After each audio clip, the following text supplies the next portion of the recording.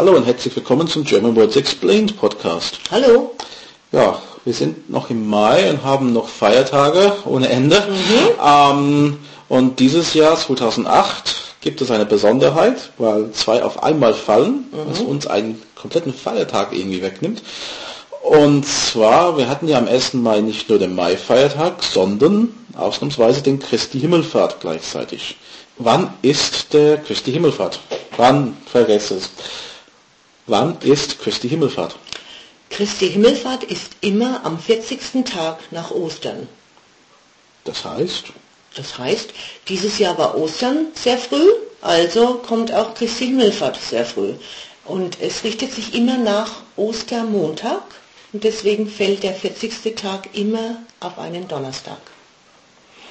Und der früheste Termin, nachdem es ein christlicher Feiertag ist, kann zwischen dem 30. April sein und der späteste Termin eben bis zum 3. Juni. Okay. Der Name ist ja christlich. Wo kommt dieser Name her? Ja, die Herkunft. Also zuerst wurde das vermerkt in den Schriften vom Neuen Testament und da stand eben, dass der auferstandene Christus habe sich nach 40 Tagen seinen Jüngern gezeigt und dann wurde er auf seinen Platz im Himmel zu Rechten Gottes erhoben. Also das ist die Himmelfahrt von Christus nach 40 Tagen. Macht Sinn. Ja. Und ist das ein gesetzlicher Feiertag? Ja, das ist ein gesetzlicher Feiertag seit 1936. In ganz Deutschland? Ja. Also mittlerweile ist es ein gesetzlicher Feiertag in ganz Deutschland. In der ehemaligen DDR war es ein Feiertag bis 1966. Danach gab es das ist einfach nicht. Ja, dann war es einfach nicht. Dann hat es aufgehört in 66 und es wurde nur noch einmal wieder gefeiert. Das war gleich nach dem Fall der Mauer. Und das war einmalig in 1990. Und seitdem ist es natürlich ein gesetzlicher Feiertag in ganz Deutschland. Das heißt in den alten und den neuen Bundesländern. Okay. Was passiert an diesem Tag? Nun ja, man arbeitet nicht, was ja das Schöne ist an den deutschen Feiertagen. Katholiken Christen gehen in die Kirche zum Gottesdienst und es gibt immer ein Fest, wie ich auch beim letzten Podcast schon erwähnte, die Maifeste. Ja. Zum Beispiel, wir gehen immer zum Schützenfest im Wald. Es gibt auch oft bei der Feuerwehr. Feuerwehrfeste gibt es. Sachen. Ja, und natürlich an diesem Feiertag ist auch immer Vatertag.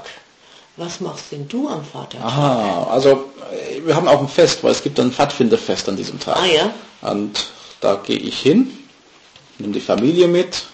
Ja, also im Sinne vom Vatertag machen wir nicht so in dem gezielt viel. Es ist ja auch nicht offiziell diesem Vatertag, das ist ein Gebräuch, was sich ergeben hat. Und ja, mein Platz war jahrelang als Organisation in diesem Pfadfinderfest. Und ja, ist die Familie einfach mitgekommen. Und ich denke, dieses Jahr war es ein bisschen anders, da bin ich halt alleine mit meiner Tochter hingegangen, haben wir doch ein bisschen mehr Vatertag gemacht. Ah ja.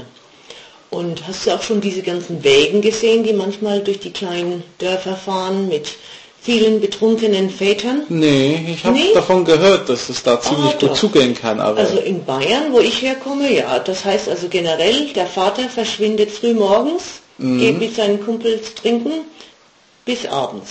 Ah, und ja. dann am Freitag normalerweise, also auch frei vielleicht, ne? Ja. Also das ist mehr so, ich kenne das als besoffenen Tag der Väter. Von früher. Vor dem Buckentag, ja. Und also hier in Oberursel habe ich das, in Bommersheim zum Beispiel, da haben wir schon zweimal oder so einen Wagen gesehen, auch mit den jungen Burschen oder junge Väter, ja. Okay. Und da geht es immer ganz schön gut her, ja. Ich glaube, nächstes Jahr erklären wir Buckentag. Ah ja, okay. Wir haben ja auch viele, ja. Wir haben viele. Ja. Ja, und es gibt natürlich eine besondere kleine Gruppe von Leuten, die Buckentag Urlaub nehmen. Ich kann mich erinnern, das war das Weichei-Wort des Tages mal im Radio. Das ist Buckentag Urlaub nehmen. Ah, Brückentag Urlaub nehmen. Also ich kenne es auch als Fenstertag. Ach das so. ist, ja, das Wieder, ich komme aus Bayern, tut mir leid, wir sprechen eine andere Sprache. Ja. Okay, dann schauen wir mal, was haben Sie am Christi Himmelfahrt unternommen? Das habe ich eigentlich letzte Woche gefragt mit meinem Feiertag, aber es macht nichts. Was haben Sie am Brückentag vor allem gemacht? Schreiben Sie uns bitte auf www.germanwordsexplained.com und wir sind nächste Woche da, wenn es bestimmt wieder einen Feiertag gibt. Bis dann. Okay, tschüss. If you would like to hear our podcast without using your computer, then you can call the following number in Germany and listen to the podcast through your telephone. 0931 663 993 341. Calls are charged at the normal national landline rates. German Words Explained is a production of allthingsgerman.net and pensionssprachschule.de.